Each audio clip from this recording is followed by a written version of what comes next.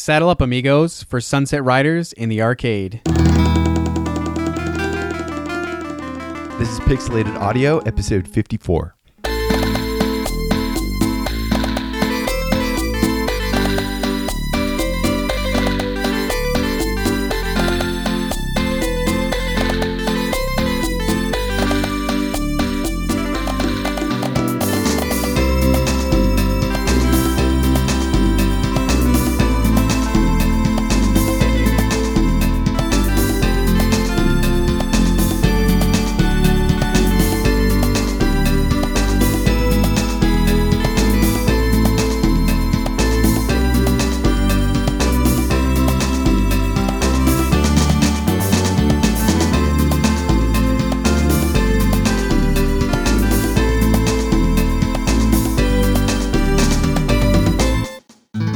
All right, this is Pixelated Audio, a bi-weekly video game music podcast, and we've got some excellent music in this episode today. Oh, yeah, for sure.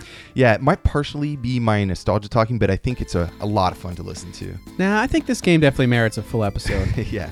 We are your hosts. I'm Brian, and this is James, and today we're going to be playing music from a very well-loved arcade game, Sunset Riders. The beautiful track that brought us in was titled The Magnificent Four, essentially the attract mode or the opening theme, composed by Motoaki Furukawa. What a beautiful track it is. Oh, yeah. I love that, Spanish guitar. Right. I mean, you can actually, sounds like you can hear the vibration of the strings. Oh, yeah. And it's just, I love that Spanish feel, and it has a little bit of a different Wild West feel to it than like our Wild Arms episode, which I like, that it has a little bit of variation. Yeah, I remember hearing this, it really stands out because in the arcade you have all these really loud kind of obnoxious noises in the background and just everything, but this really stands on its own. It's this really beautiful guitar playing, and it's not too ambitious. I think it seems really homely and relaxed, and it has a really cool cutscene too that kind of gets you in the mood of that, that Clint Eastwood kind of feel. Yeah, well, I mean, I can definitely see walking through the arcades, and there's a lot of like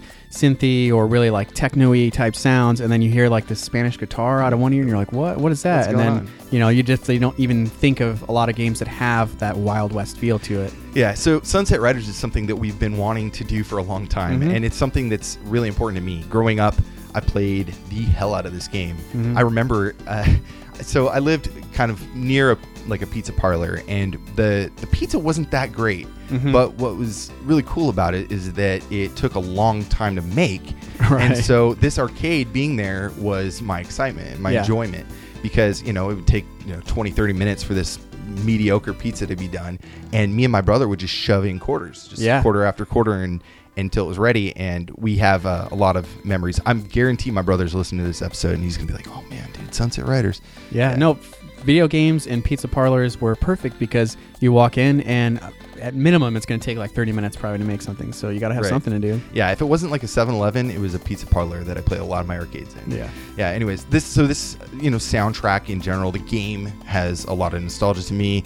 Me and you just played through it the other day. Had a lot of fun doing that, and we're going to put a video online of our playthrough just for the hell of it. Yeah, it's not like it's a great playthrough, but we thought it'd be fun just to kind of show that we played through it, I guess. Yeah, so we figured this is going to be a light episode. It's going to be kind of short. There's not a lot of music in it, but everything you're going to hear, you're going to like a lot. And I absolutely love the soundtrack. So let's kind of get into it a little bit. All right, so I almost feel like we don't need to explain it, but you're probably right. Yeah, I think a lot of people know this. It was a big game, but for those of you that haven't played it, Sunset Riders is a sprite-based 2D side-scrolling run-and-gun shooter set in an exaggerated Wild West. It was released in the arcades in 1991 and published and developed by Konami. And probably something else that we don't need to explain a whole lot is Konami. If you've played games and never heard of Konami, then you definitely haven't been playing the right games. You missed out. So Konami, it's not the first time we've featured them as a soundtrack on our show, and it's definitely not going to be the last. But even though the company that we know is no longer around, their legacy definitely lives on. Yeah, they started in 1968 as a jukebox repair business, and they totally blew up after that. Yeah. They got so, popular and, doing all sorts of calls. They got into pachinko and stuff like that. And they really made their way into the arcade era around the kind of the golden age, if you will, in the, mid to late 80s. And they were producing games for nearly every system at that point then.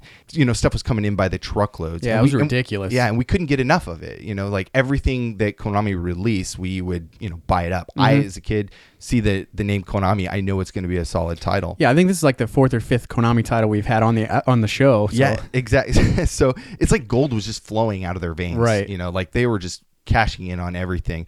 But just to give you an idea, in 1991, when Sunset Riders came out, they also released Predator 2 on the Amiga, Teenage Mutant Ninja Turtles, Turtles in Time, The Simpsons, Roller Games, Vendetta, Daytona Twinbee, all for the arcade. On the NES and Famicom, they did YY World 2, Ski or Die, Lagrange Point, Base Wars, Rampart, Teenage Mutant Ninja Turtles 3, The Manhattan Project, Tiny Toon Adventures, and then over on the Super NES, they did the Legend of the Mystical Ninja, which is one of my favorite games. That's a big one for you. Yeah, and Super Castlevania 4, which is also a huge one. Mm-hmm. And also for the PC Engine, they had Gradius and Salamander. Which are huge games. Right, and they had a bunch of Game Boy titles like Castlevania 2, nearly 10 different PC games, stuff on the X68000, Game Gear, ZX Spectrum, some of those Tiger handheld-like games. Like I remember having a Ninja Turtles basketball one. Right. So definitely had Konami on the logo there. And they, you have to remember, this is all in 1991. 1 year. And this is even every game they put out in that 1 year, but just the big ones. Exactly. But this is already like 30 plus titles that we've just kind of mentioned. So they were just producing just so much. And this isn't even one of their heaviest years either. Right. And most of those titles are titles that I guarantee that you guys have heard of, at least most of them. Oh, yeah. Just like look at the list. We just read off like half of those are just easily recognizable. And I think a lot of our listeners, a lot of you guys could easily identify and pick out most of those. Mm-hmm. You think about it and you look at kind of just this 1 year and you realize like, wow, Konami was a pretty busy little company. Yeah, they were a beast.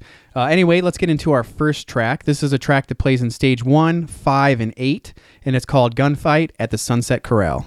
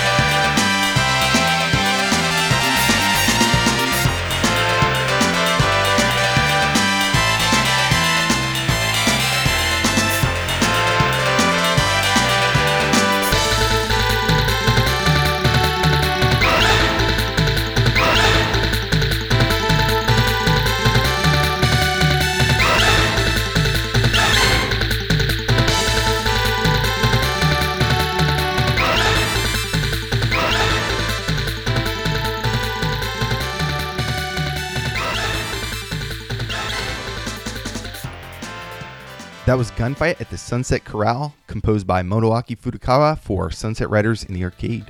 That's a very Konami sound, I think, that we talked about, I think, in our... Oh, that orchestra hit? Yeah, in our Falcine episode, how there's a lot of similar samples in a lot of Konami games, which now you can kind of tell in 1991, they pumped out a lot of games, so I'm sure they had a very a very clean set of sounds that they like to use. But right. Already kind of established their sound fine. I love that though, because then it makes me think of other games that I've played by Konami that I love, and then you get to add in, like, say if you played a new game, you get to add that into that nostalgia whenever you hear that sound. So say if you go start playing Turtles, you're like, oh man, that's a sound that reminds me of Sunset Riders and stuff like that. So yeah, that orchestra hit, I want to coin as the Konami hit. Yeah, because it's maybe they say that online or something already. I don't know, but it's very distinctive. It's very loud too. They always pump that thing out. It's kind of sometimes there's a few tracks later on that I'm like, oh man, it's almost too loud here. But sometimes it's really cool, and it kind of gets you into that action because it hits and gets your jolts your body. And, this track comes in and it's really it's kind of like has that Lone Ranger kind of feel to it. Yeah, that very gallopy sound, kind of that like heroic melody. You feel like you're riding in for that gunfight. Yeah, but very Wild West at the same time. It's a very, very cool track, and you hear this one a lot because it's the first level that you play. And so if you're playing with friends and you pop in a few quarters, you're going to hear this immediately, even before really you hear the attract mode music sometimes, because you may have missed that. Yeah, and then, or somebody's already playing it and you're standing there waiting. Exactly. So this is a very important track to me, I think, for that reason. And there's a lot of action. You haven't experienced certain parts of this game. They don't really do it anywhere else. Like even though this kind of has cloned elements from other games that we'll talk about in a little bit, but I think that the action was really unique and the sound kind of carried with that feel. Yeah, they definitely have very similar ingredients with the samples, but they definitely make completely different, I guess, dishes out of the other songs. So they feel this one definitely has a very Wild West feel to it, and that kind of heroic, like you said, Lone Ranger galloping heroic sound. That fits with those, those very bright, environments of saloons and stuff like that. And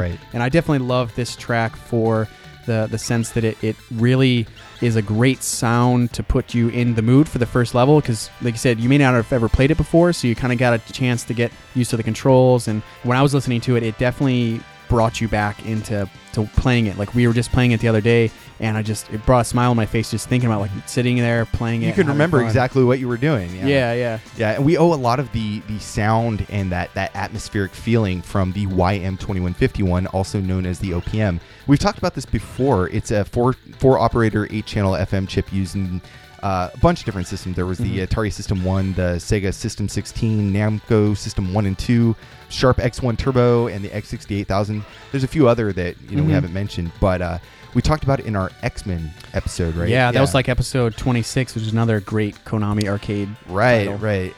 Go back and listen to that one. It's really fun. I think we kind of dove into the chip a little bit more there.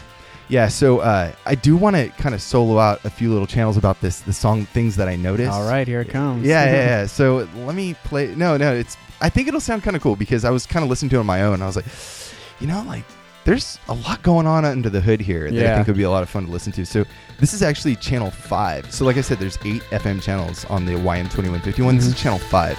So let's listen to that real quick. Give you an idea. So we'll fade out these other ones here. Isn't that kind of cool? Yeah. You don't hear that really. Yeah. It almost still has like that Wild West feel, but it's also like maybe a Caribbean Wild West. Yeah. So what I think is really cool though is channel 6. Then so let's turn this one off and let's turn on channel 6. Listen to this.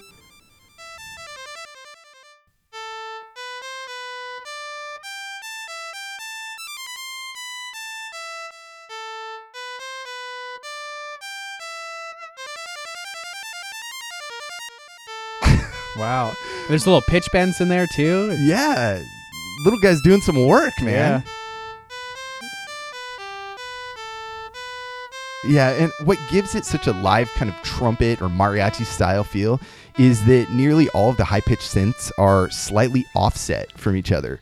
So like you get this really interesting, almost like I said, like live mariachi feel because everything is kind of just barely offset. So each different FM channel is kind of slightly askew. It's not like so clean that it's robotical, so it gives you that feeling of like a live performance, which I think is great. The FM already has these timbres kind of just in its own tone, but having those kind of offset from each other really enhances that really lively kind of, you're in some Wild West town. they're really showing strong, I think, in this. Yeah, I mean, you definitely, once breaking it down, you can see all the work, and it's just really cool that all this little details that really add to that feeling of this game. Yeah, little subtleties and stuff like that. Now, the YM2151 stands alone in a lot of arcade games, but a lot of the time it's combined with another chip for handling PCM samples, and such is the case here. So in 1991, Konami produced several arcades like Vendetta, Turtles in Time, and Simpsons, which we had mentioned earlier. And those included the Konami 053260 chip.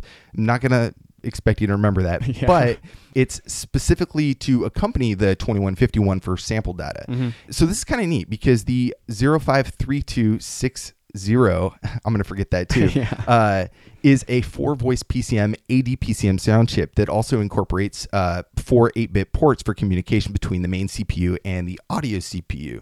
And samples can either be 8-bit signed PCM or 4-bit unsigned ADPCM, which we talked about is just basically like a custom compression for PCM data. Right. And it's because of its data bus that it can address up to 2 megabytes of data at one time. So it's kind of neat because it can pull all these very large samples and be able to access and play those back. And that's why you get these really rich sounds in this game, because there's quite a number of voices added in. So you got the 8 from the 2151, and then you have 4 from this PCM chip. And Furukawa was smart because all the heavy distorted guitar sounds and all the percussion were left for the PCM, and all the horns and all the brass section and stuff like that was done on the FM synth on the YM2151. So it really has like this more like kind of natural, organic feel to the brass section, I think, leaving it that way. Yeah, I mean, that's one of my favorite things about talking about the chips and some of the limitations, and especially in like the arcade, how they were able to get around some of those limitations, or they had the space to add in unique things that you didn't see in consoles, or they could kind of mix it up between cabinet to cabinet. And it's really neat to see how each game, even though they come from the same company, can have different variations that can really speak to that game. Yeah, it can be composed completely different. And so, another maybe less versatile composer may have put, percussion on the, PCM channels, and also try to put horns in there, or put, try to make distorted guitar on the FM channels, and we know how that turns out. So I totally agree. If Motowaki Furukawa hadn't done this soundtrack, it could have been completely different just with the organization alone. Well, who knows? I mean, it could have, somebody else, very talented guy in Konami, could have produced something good, but I'm really glad that this composer did this soundtrack. Right. So a little bit more about Furukawa is he also went by the alias Michel Furukawa, and he's a Japanese composer from Kobe, Japan. And what's interesting is when he was really young, he started playing guitar and got so good that he started winning a bunch of awards as a soloist, and, eventually joined some bands and things like that. Yeah, and he was winning awards in different bands too. So he was a very talented little guy. Yeah, extremely talented. And so in 1986, he joined Konami and gained a huge reputation for his soundtracks for Snatcher and Gradius 2. We're going to talk a little bit more about him in a little bit. We just kind of wanted to get into it a little bit before we moved on to some more music. So what do we got next? So we're going to play another track, and it's called It's Time to Pay, and this is the first boss fight.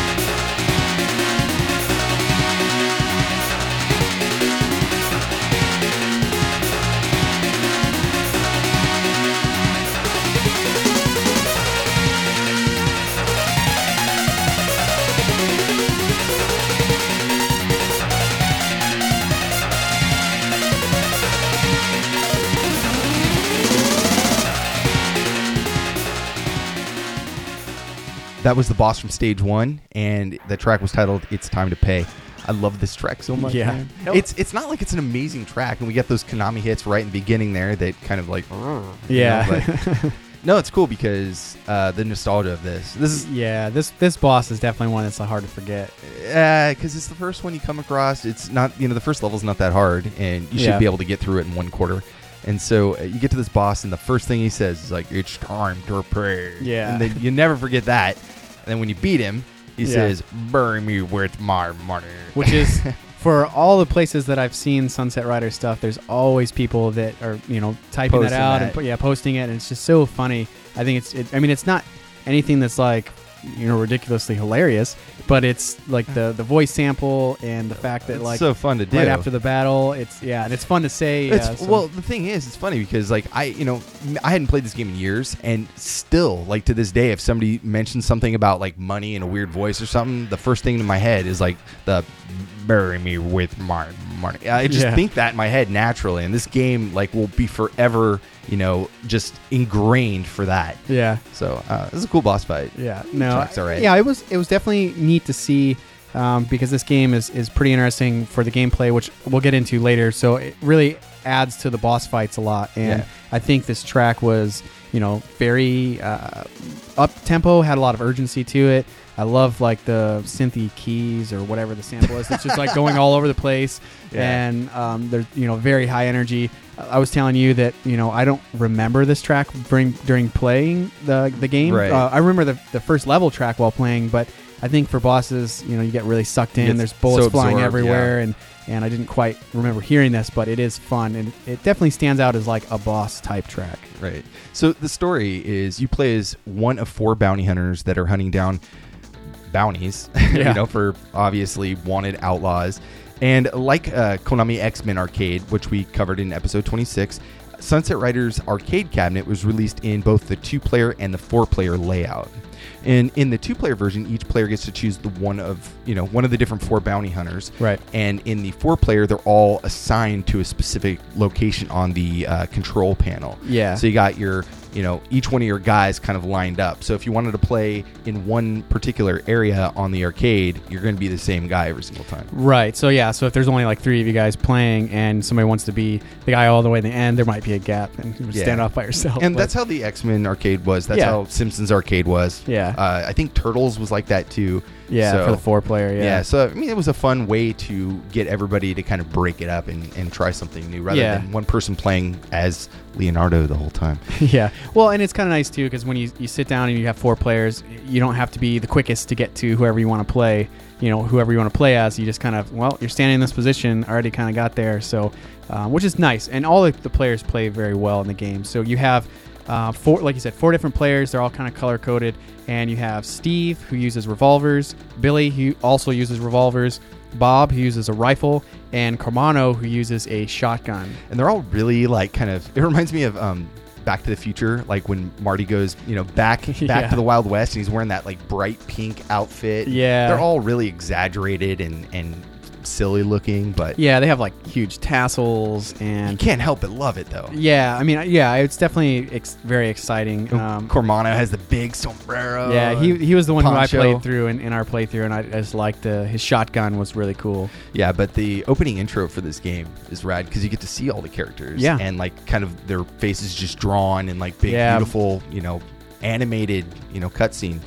And seeing them all there looking so cool. I think Bob has like a cigarette, or maybe it's Billy has a cigarette hanging out of his mouth. Yeah, one of them, and it was neat because you got to see them up close, and it was also in a really cool like gunfight. So it kind of helped make you think about when you're playing that this is what it's like. Yeah, it adds more to that 2-dimensional game than it sounds. It's more like a 3D feel. You kind of recognize the characters' faces, even though it's hard to discern the pixels. When they're smashed on the screen.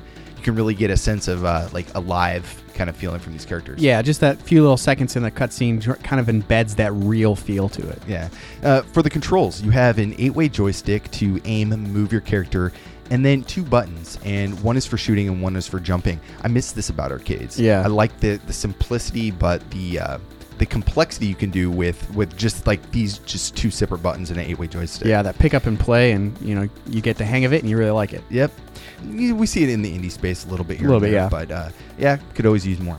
Anyways, you can also jump to high locations. And the way to think about this is if you've ever played Rolling Thunder, it's kind of like a 2-tier system, right? In each level, you get like a high area that you can kind of jump up to, like on the rooftops or, second floor. Yeah, like balconies and chandeliers and stuff like that. And then you have your base floor.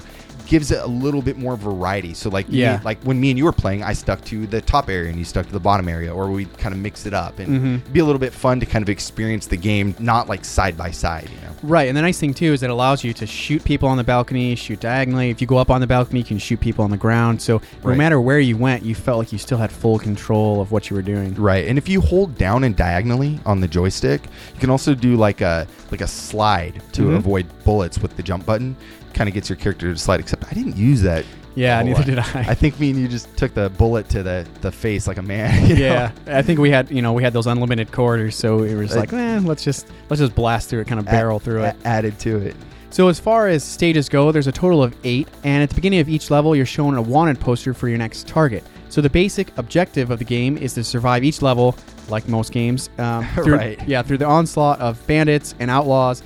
And at the end of each level, you fight the boss of the wanted poster, and then you collect your bounty. And they do the bounty in a really interesting way. So a lot of games you'll take, and whoever gets the last kill gets all the points. But in this game, it's whoever did the most damage. And it's pretty cool. So when you beat the boss, you get to see who's did what percentage, and then they get kind of the lion's share of the bounty. See, I really like that, because when me and you were playing, it was kind of like, between each stage, it'd be like maybe I would get like, 37% damage to the boss, and you get the remaining. Then the next level, I would be like totally, kicking ass, and I would have like 80%, and you'd be like 20. And it was just always back and forth to be like, oh, who could do the most here? Yeah. I like that. Because in the bosses, you have secondary characters and stuff like that, so sometimes you get bogged down focusing on them, and you're not dealing as much damage. But I thought it was just really cool that the game took the time to program that in there, so you was figuring out how much damage you were doing, and then obviously your bounty it equals the total, your grand total for your high score. So I think that was also a really cool way to incorporate all that money was also your high score. So. Right.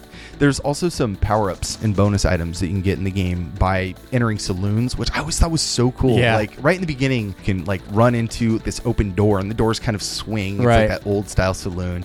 And depending on your character, he'll have a different action when he comes out of it. Like I think maybe it's Billy or something that comes out and he's drinking like I don't know, some kind of whiskey or something, and he has like a girl like on his shoulder, and he like throws the bottle. Yeah, and I was playing as Carmano, and he comes out and he drinks it, and then he smashes it over his head and puts his sombrero back on, which was like, whoa, that's so awesome. That's so awesome. Yeah, so you can get these power-ups by entering saloons. That's one of them.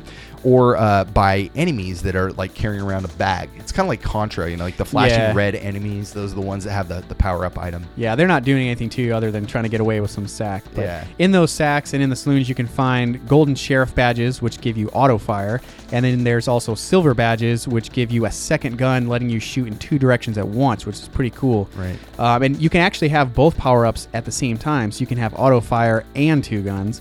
But the thing is, if you die in, there's a ton of different ways to die in this game, not just by being shot. You can get trampled or blown up. And so if you die, you lose all your power-ups. So then you kind of got to start again and kind of rebuild those, which is pretty neat. I did like the power-ups in this game because it gives your arm a break from the constant like button mashing. That was the same thing with Contra. Like you had to, when you got like machine gun, you could just hold down, B button and just go to town. It was like more of like a break for you than anything else. Yeah, and having 2 guns is just cool. Seeing the 2 revolvers, or with Carmano, those double shotguns, that's pretty awesome. Yeah, that's awesome. Anyways, let's get into some more music. We're going to play 2 tracks here. This is from Stage 2. It's called Butch Cassidy and the Sunset Riders. And then we're going to play a track from the Stage 2 boss titled Draw, Pilgrim.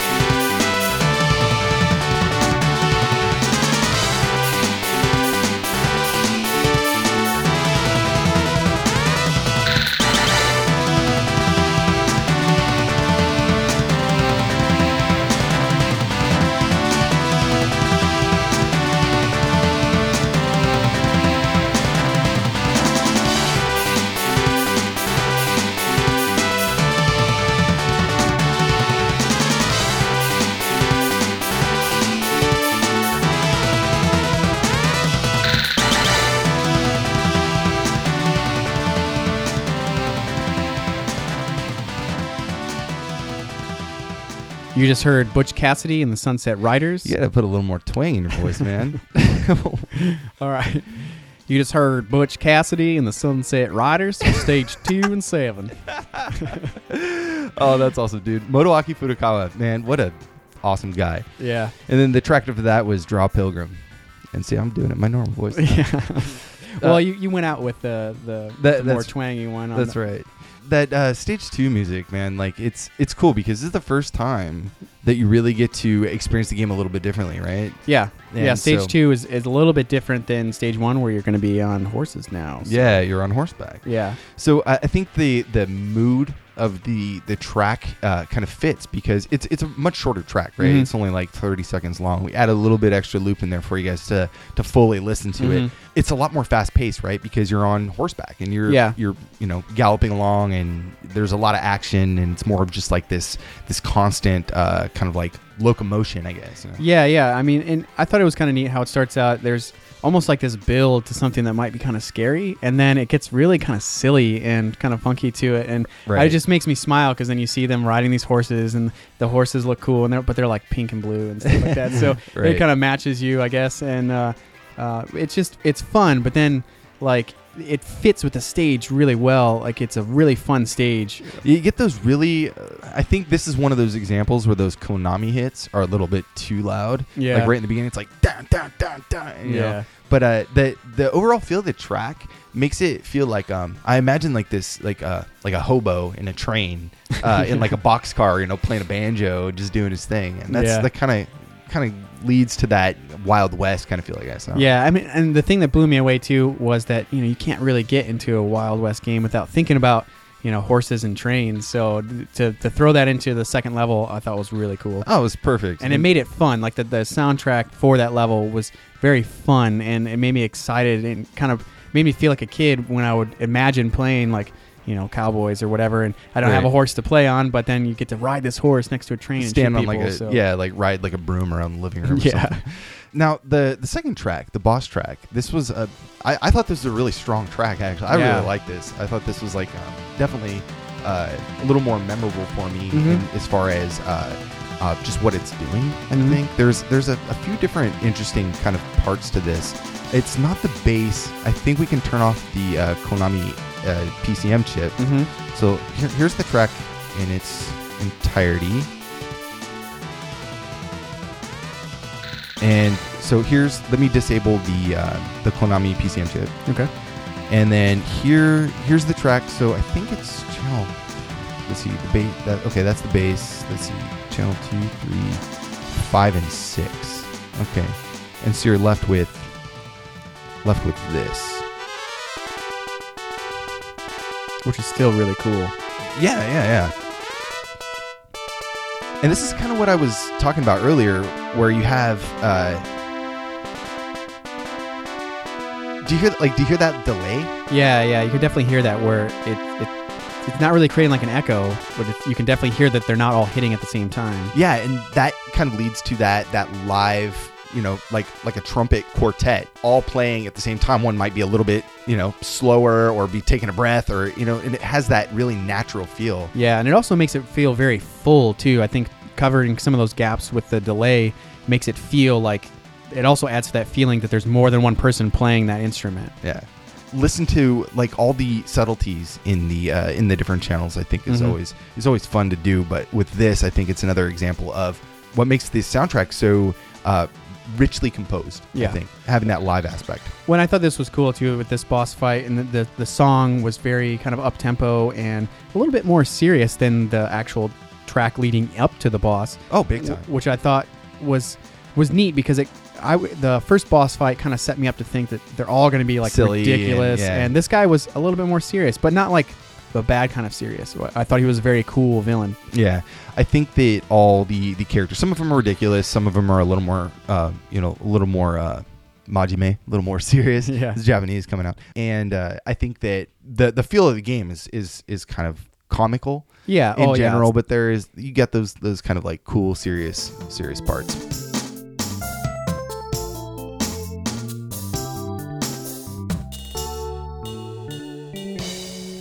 Yeah, so in addition to the on-foot and the horse riding levels that we've already mentioned, there are a couple times where you get to do a bonus mini-game, which take place at the end of level 2 and 5, which puts you in a first-person perspective shooting with bandits that appear in the 8 different directions, so it takes advantage of the 8-way joystick. Right, it's kind of like whack-a-mole. Yeah, kind of, yeah. Think of it like that. It was pretty fun. Yeah, it's cool. So me and you were playing. So this is kind of giving an example. Me and you were playing. I have like a red crosshair, and you have a blue crosshair. These bandits will pop up all over the screen, kind of like your whack-a-mole, and you have to move the controller in the direction, the arcade stick in the direction that the enemy is. Yeah. And you fire, and at the end, you get a grand total of your score versus the other player. Yeah, which is really neat. And it happens, it starts out slow, so it's kind of like, okay, cool, I got this guy. And then towards the end, it gets going so fast that like you and I are able to shoot different people at the same time because there's so many on the screen at once. Yeah, you always beat me every time. Yeah. Dude. I think there was one that like I had like nudged you or something and threw you off a little bit. But yeah, well, I kind of do like that 1,000-yard stare, so I'm not really looking at anything in particular, and then they pop up in my field of vision, and I know where like what direction to hit, so I'm ready to go. Yeah, I just aimed at one area and I just waited for that one. Yeah. No, it's cool though, and it's not even necessary to the game at all. It serves no purpose, I think, other than points. Yeah. Right. So, but it's a nice break from the side-scrolling shooting, and it kind of, for me, mentally allows you to change pace a little bit. But then also, it is a fun little idea that I don't think could really sustain itself over a full game. So I thought it was a nice addition, and to me, it really reminded me of that part in the Christmas Story where Ralphie's shooting like was it One-Eyed Bart or Black Bart or whatever. Oh, The Simpsons. Yeah. The Christmas Story. The Christmas Story. Okay, with his Red Ryder BB gun, and like he like saves the family because it just reminded me of like that's what it would look like when realistically. They just keep popping up and he's just shooting. Right when he goes in that dream phase when he's like daydreaming about it. That's right. I was like, Simpsons reference. Wait a minute, no. Yeah. Now I can't stop thinking about that. But it serves a purpose. I think, like you said, it's that break kind of feeling, right? And we see this in like Street Fighter 2 even, where you do kicking the damage, car and kicking the car and the oil drums, stuff like that. Kind of the same kind of thing. But let's get into our next tracks. We have music from Stage 3, and the track is titled Face with Courage. And then right after that, we're going to play the Stage 3 boss, which is called You and He, Big Trouble.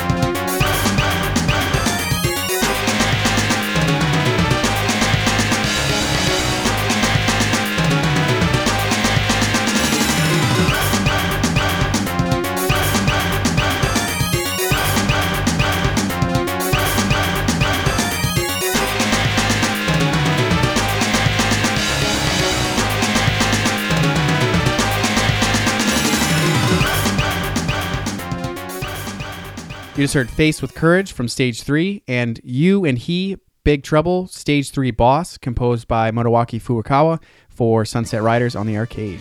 I like the Stage 3 music a lot, dude. Yeah, it's cool. Very Short, cool.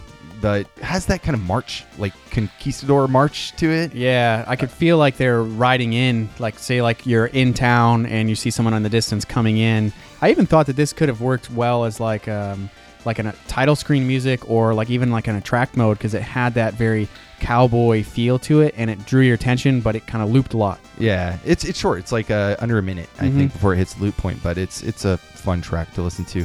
Now, the Stage 3 Boss, I think this is a really cool track, but I gotta say, man, that Konami hit is way overused. Yeah, it's a lot, and that Konami hit is what really makes me think of Turtles, but I feel like they used it a little bit more. Too much. Yeah, well, I think in Turtles they used it a little bit like better, like not over the top, whereas this one, it does give me this feeling like it's a little bit much. Right. Let's listen to it without that and just see how it sounds, because I think we'll be able to hear more to it, right? So here's the track with everything.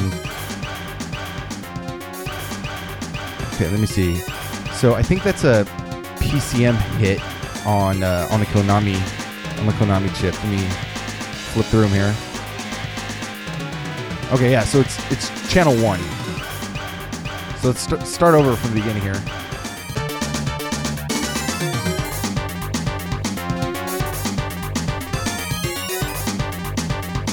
Oh my God, so much better. Yeah.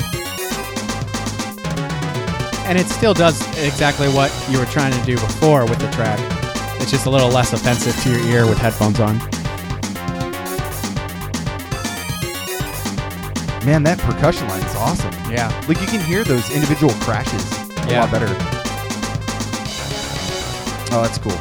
Yeah, this is a really cool track, though. I liked it. Like, overall, I think, just like we were saying, that orchestra hit is just a little bit overbearing. Yeah, it's a little obnoxious in this game, but still great sound, very Konami, very cool. It definitely fits with this Western theme, and I really like the pairing of these two together. I thought that track from Stage 3 was really good, and then the Boss track was another really good one with lots of percussion. Right after the next, they do fit together very well. Awesome. So a little bit more about Motoaki Furukawa. He's done a ton of different games. So 4 years after joining Konami in 1990, he formed the Konami Kukeiha Club, serving as the leader of the group. Yeah, which is pretty awesome. We've talked about the Kukeiha Club a million times over. Yeah, and he was kind of like the main head honcho. Yeah, I mean, so that says a lot about him, because that was a huge group over the years, had huge members, and very big composers were part of it. Yeah, so if you're not familiar with the composer, some of the stuff he did in the arcade was Gradius 2, Zexys, Ashita no Joe, Boxing Mania. He did a lot of the Guitar Freaks and Drum Mania series games, and he also did Ajax for both the arcade and the X68000. And some of his NES titles, we have Castlevania 3, Dracula's Curse, and Super C.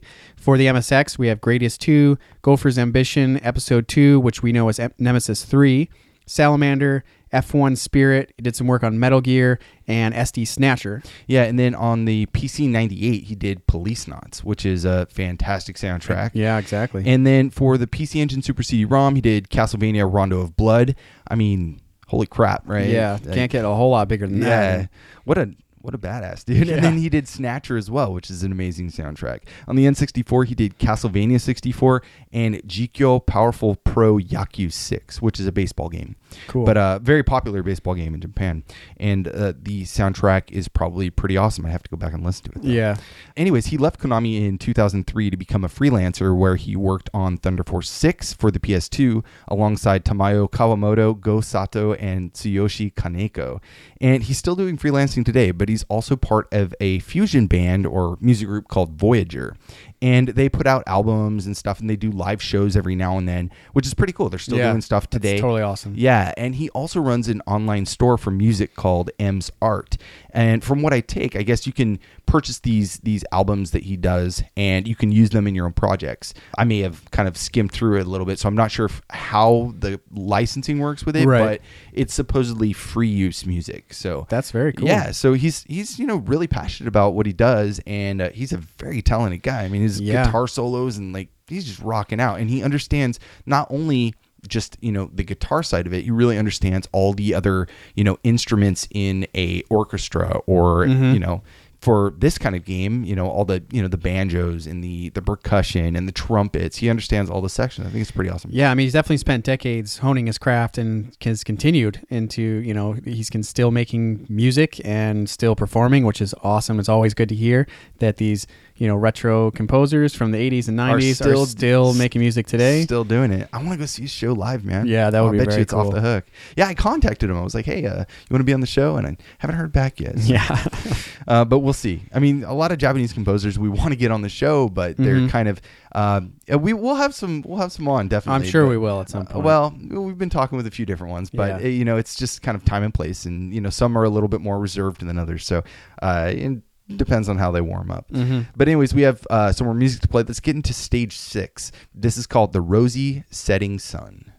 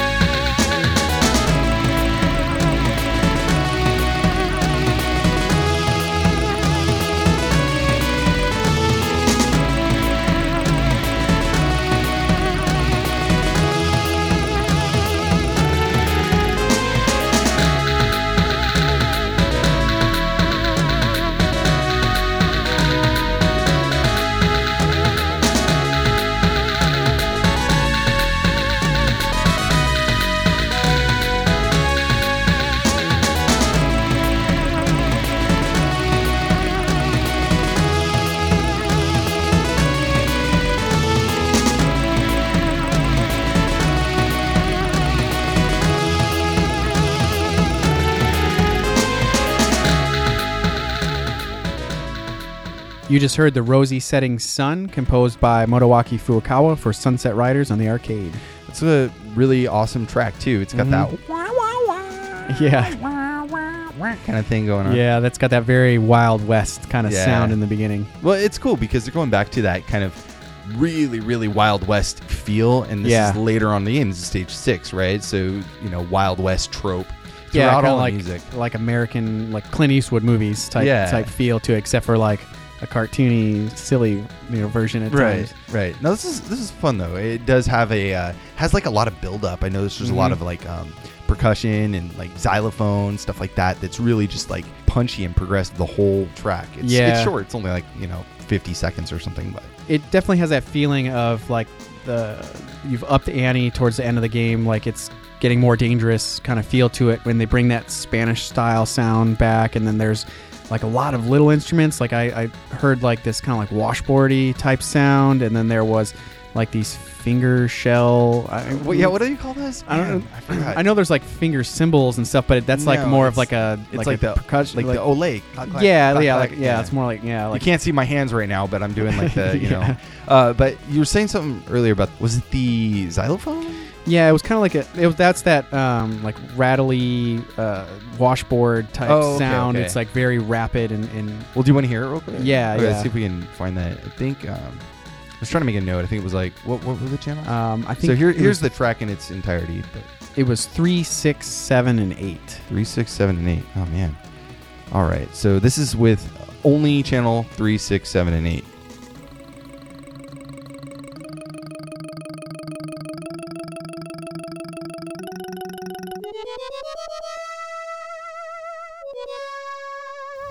That's kind of cool. Wow, wow. Yeah. It reminds me of like a Koopa choir or something.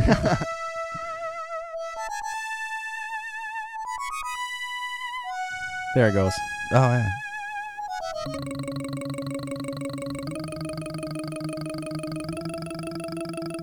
I thought it was a very cool sound. Yeah. When I first heard it, it seemed very faint. And then after we were playing with the channels and then we listened to it again with all the channels, I was like, how can I not hear that now? Right. And this is all in the YM2151 too, so it's all FM synthesis. Anyways, so we haven't really gotten into the graphics much yet, but we've been talking about the gameplay and stuff. We can probably keep it brief, but the game is very bright and colorful. Mm-hmm. It really has that attract mode feel to it. I was attracted to it as a kid.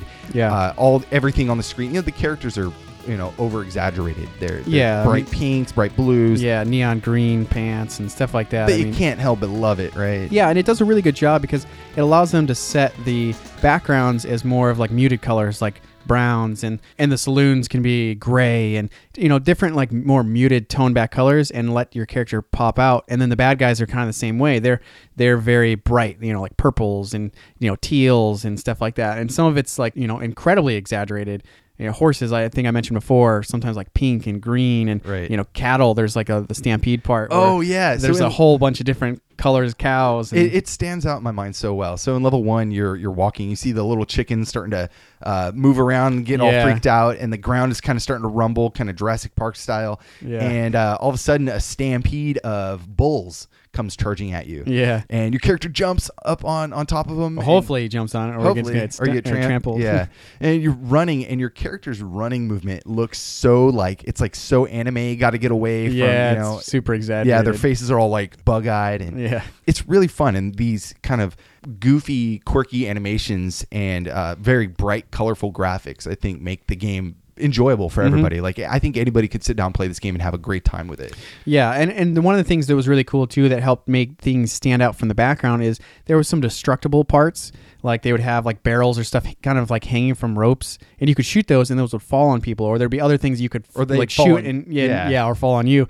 And so there was a lot of it made it very easy to tell what were some of the things you could interact with and what were the things you didn't interact with. And they had some stuff way in the foreground that helped make things feel like you're moving, especially in like the horse riding sections. Like they had like cactus. Oh, the cactuses, or cacti. Which really made it like feel like you're moving really rapidly. And and there's even like explosions. So girl runs out and she throws a stick of dynamite at you, and your character gets burnt. It shows your character kind of as like this crispy, animation where his eyes are the only thing showing. He's all like totally burned and singed, and he kind of like falls over in dust or whatever. Yeah, they had some really great animations in this game. If you haven't played the game, seriously, play it. You will very much love yourself for it. We have a lot more music to play. Well, actually, we don't. There's not a whole lot left. We do have a little boss rush, though. Yeah, so we got 3 boss tracks coming at you. We got We're Gonna Blow You Away, Adios Amigo, and Me Ready for Powwow. And this is from the bosses of Stage 4, 5, and 6.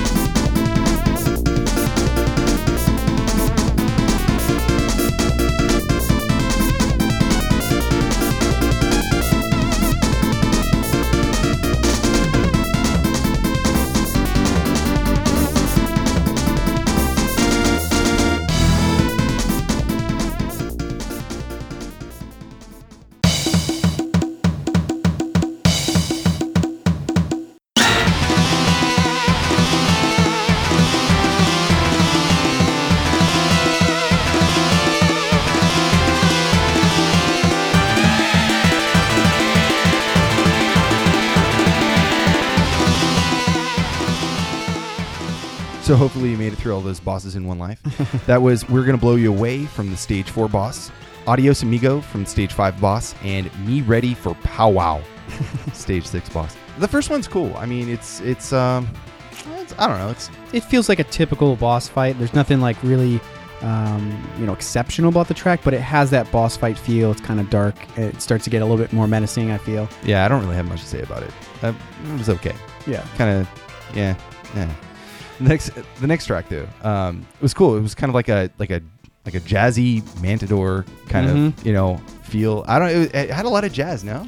Yeah, no, I definitely had that kind of up-tempo dance type feel to it, a little bit of that more that kind of salsa type thing, I guess, maybe. Maybe it's just the beginning that kind of influenced my feeling for the rest of the track, but I thought it was pretty cool. The next one, Man, talk about insensitive to yeah. God. So it's supposed to be this kind of like Native American, wigwam style track, I guess. Mm-hmm. And I mean, just the title itself, like "Me Ready for Powwow," like come on now, like guys, like. I mean, and you look at the this is going back to the graphics and stuff again, but all of the Native Americans, the Indians, the Injuns, I guess, whatever, are like bright red skin and like they're green like fuchsia, like very kind of like a pinkish red, like very bright. Like, come on, like, but this is, back in the day where it didn't matter so much. You could have games with a character smoking a cigarette. You can have, they didn't really care so much. I mean, they were playing on, American stereotypes seen in Japan, so it's kind of like once removed from these stereotypes. And I mean, the level was fun. The music for this level, for this boss fight, I thought was the most dark and menacing feeling. Oh, I agree. This is actually my favorite one out of the three here. Mm-hmm. So. But yeah, it definitely is. Now, nowadays you'd be like, ooh, like it's the only level that has, not bandits. It's Native Americans that you're fighting, so they're shooting bows and arrows at you. Cowboys versus Indians. Yeah. It's like, and when we were growing up, that was totally okay. Like that was totally, whatever. People didn't think twice about it, but now it's like it's just too insensitive. I think people would be a little upset if something came out like this. Yeah, and I mean, even his name is what, like Chief Scalpum or something like that. So, anyways, we got some more boss music to play. Let's play Stage 7 boss and Stage 8 boss. Tracks are titled "I Chihuahua" and "The Great Pedal."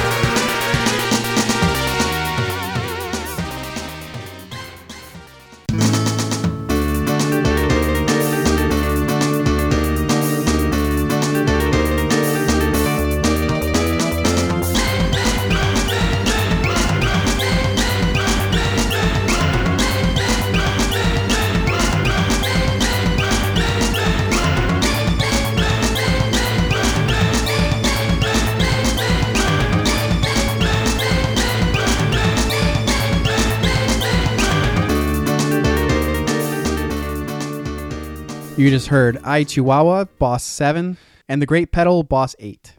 The first track, it's cool. It's got that bass, like that bum bum bum bum bum bum bum bum. I like that. I thought it was cool. Nothing really over the top about this track. In fact, none of the boss music, other than the first maybe 2, are really that memorable to me. And I think that's because this game, I didn't have a lot of time to play it. Like I said, at the pizza parlor and stuff, I usually didn't make it that far. Right. So it's just more like you've just played those bosses more and more and more. Right. So I don't have like a crazy nostalgia for it, but I do hear it. And that next track, man, it starts off so, I want to say it's really classy and almost like a sexiness to it. And then God, Konami just really overusing those. Like the whole rest of the song is orchestra hits. But for that first one, I thought it was neat. It gives you that the "I Chihuahua." It gives you your heart racing like what a boss fight should.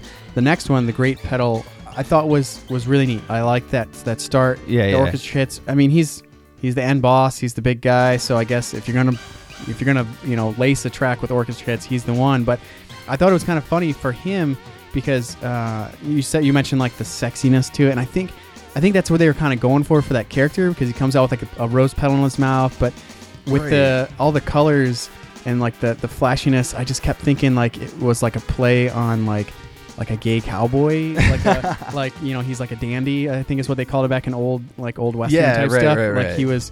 I don't know if that was intentional or if that's just the way I read it based on the colors and the way he moves. Right, and not to be insensitive, but this game is very insensitive. So like we're trying to just explain how I think they're trying to portray it. Yeah. This track, it does, and this end boss does remind me a lot of, I want to say like Vega from Street Fighter.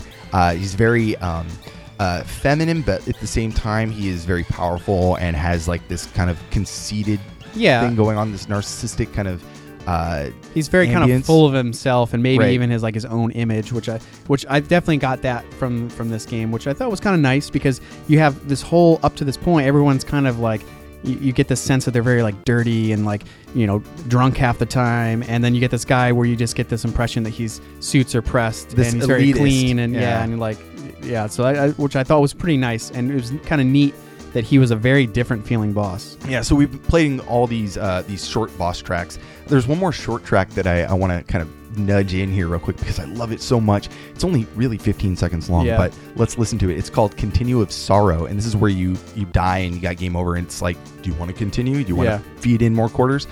Awesome track, though. Let's check it out.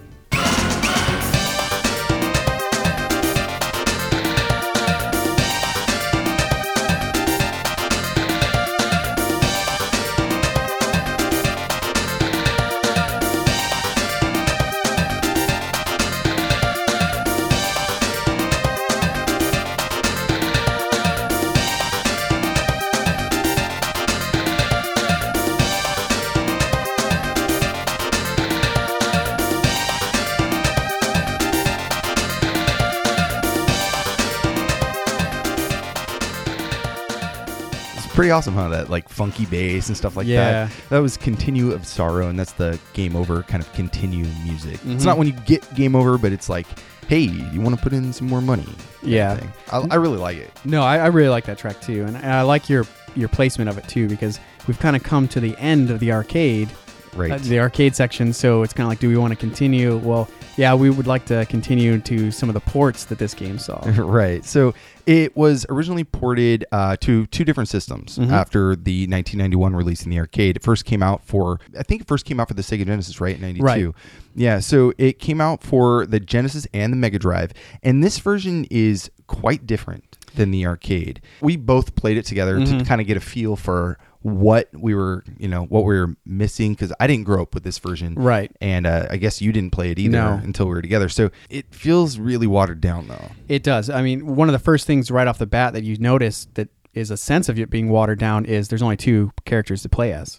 Right, Billy and Cormana only. Yeah, it just feels halfway there. It doesn't have the arcade experience that a lot of Sega Genesis games got when they were ported from the arcade. This feels like it just didn't quite make the cut. Well, and another thing is that they cut half of the bosses. So there was only 4 bosses. You still had 8 stages, but each stage was kind of broken into 2 parts. So you had a stage where you got to the end, no boss, and then the next stage was with the boss at the end of the stage. So it kind of felt like, well, like there was a lot cut out of it right off the bat. Right. Even the boss voice, stuff from the arcade was taken out. Yeah, so it was all text-based. It was all text, which you lose a lot. You lose the bury me with my money quote. Yeah, so it just is written there in text. You don't get that awesome voice acting. Right. So you want to play a track from the Genesis real quick? Yeah. I think we can do the level 1 or something like that. Yeah, something that's kind of maybe people have heard, so you can kind of see how the Genesis did it. Right. And I think hearing it through the YM2612 is quite different as far as how the FM is handled. So let's play track 1. We'll just play for a minute. Yeah.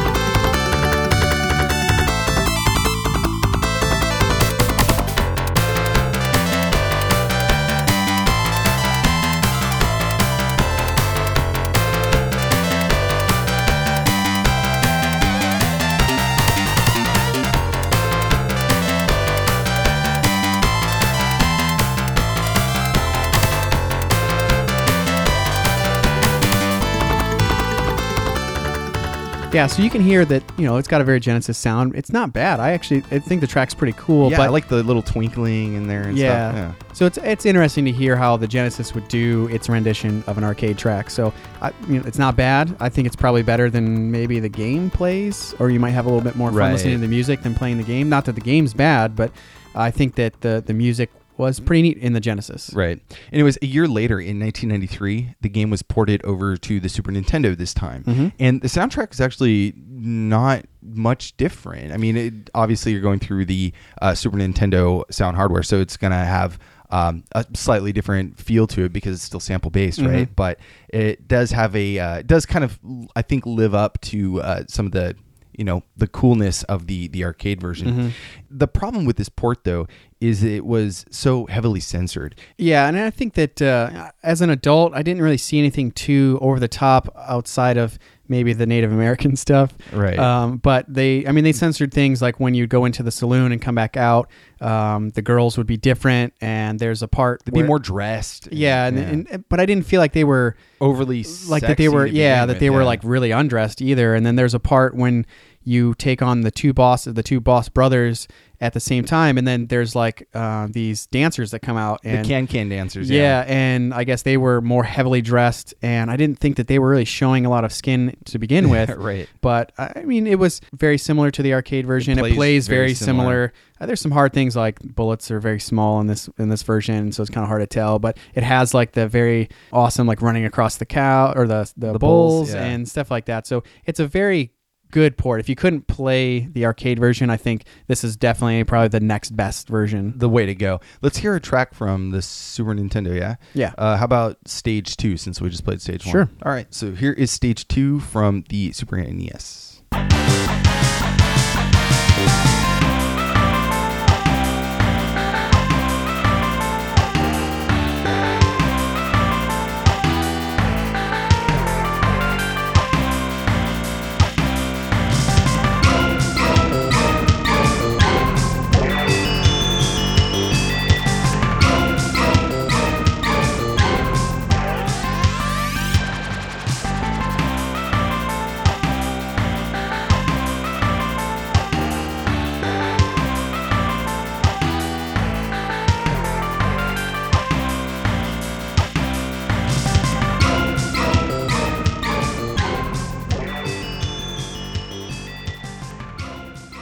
I take that back. That's actually quite different than the arcade version, the Super NES soundtrack. That was from Stage 2.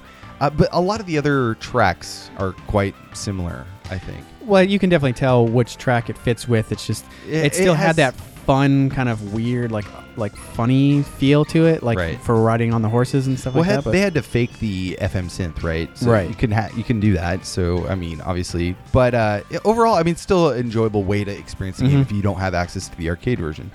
We have one last track though from this game, the arcade version. We're going to move back over to, and the track is titled "The Big Win," and this is the ending track.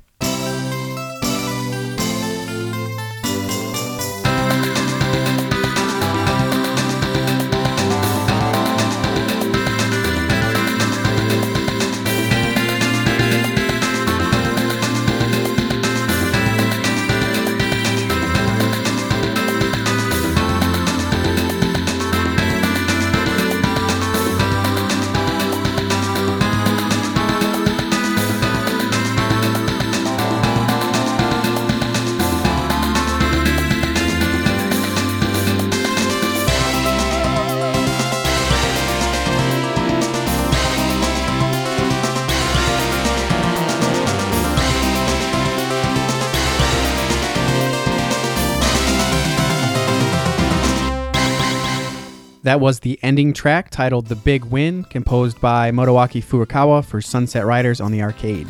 It's a really different track than everything else. It still has that Wild West feel, but it's like you're done. Yeah. You've already popped in like $20 of your parents' money, and hopefully this ending animation is good enough to justify it. Yeah, there's definitely some quarter-eating levels in this game, but especially those boss fights, man. Yeah, I mean this track I thought was very nice. It was really beautiful, you know, like all the earmarks of a ending credits music, and I thought it was very satisfying and fulfilling to get to this point. And it's cool too because you hear this as you see the four riding off into the sunset. It just kind of starts all back over.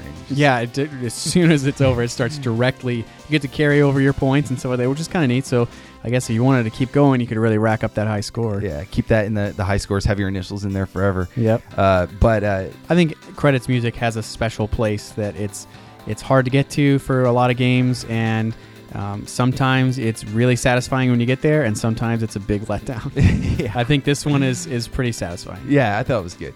Anyways, so today we covered Sunset Riders in the arcade, composed by Motoaki Furukawa. If you want to know more about the show, you can check us out online at pixelatedaudio.com for show notes and track lists. We can also be found on Facebook, Instagram, and Twitter at Pixelated Audio. Also, be sure to visit our affiliate site, vgmrips.net, for accurate and high-quality game audio from dozens of different game consoles and arcade systems. It's a really fun project. All the guys there are super awesome. They are all very knowledgeable. I love just kind of chatting with them and being able to kind of look at different sound chips and look at different audio. And there's a ton of different packs to pick from. So you'll definitely find something that you haven't heard that you would really love. Yeah, and it's great. You sign in, you create your own account, and you can store all the game or all the tracks that you like and go back and re-listen to them again. Yeah. And you can also rate packs too. Yeah. So you can, add to the fun there.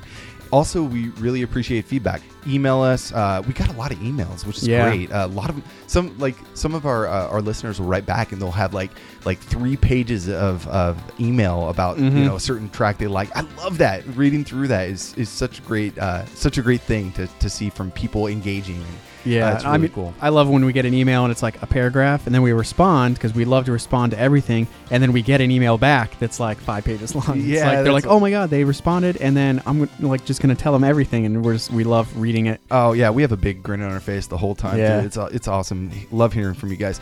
Yeah, if you want to leave us a review on iTunes, that's excellent. We want to give a shout out to a few different people who left a review for us. There was Gabe Swar, who left us a really nice review a few weeks ago. So thank you very much for that. And also Adol45. Thank you very much. Really appreciate the feedback and the kind words. Yeah. And we have one from our international store, which is pretty awesome to see. Thank you, Wildcat Beer from Canada, for your 5-star amazing review. It's really awesome to see. I was cracking up. He says, I'm a huge fan of video game music. I downloaded a bunch of episodes and cleaned my car with a few beers and jammed all the way.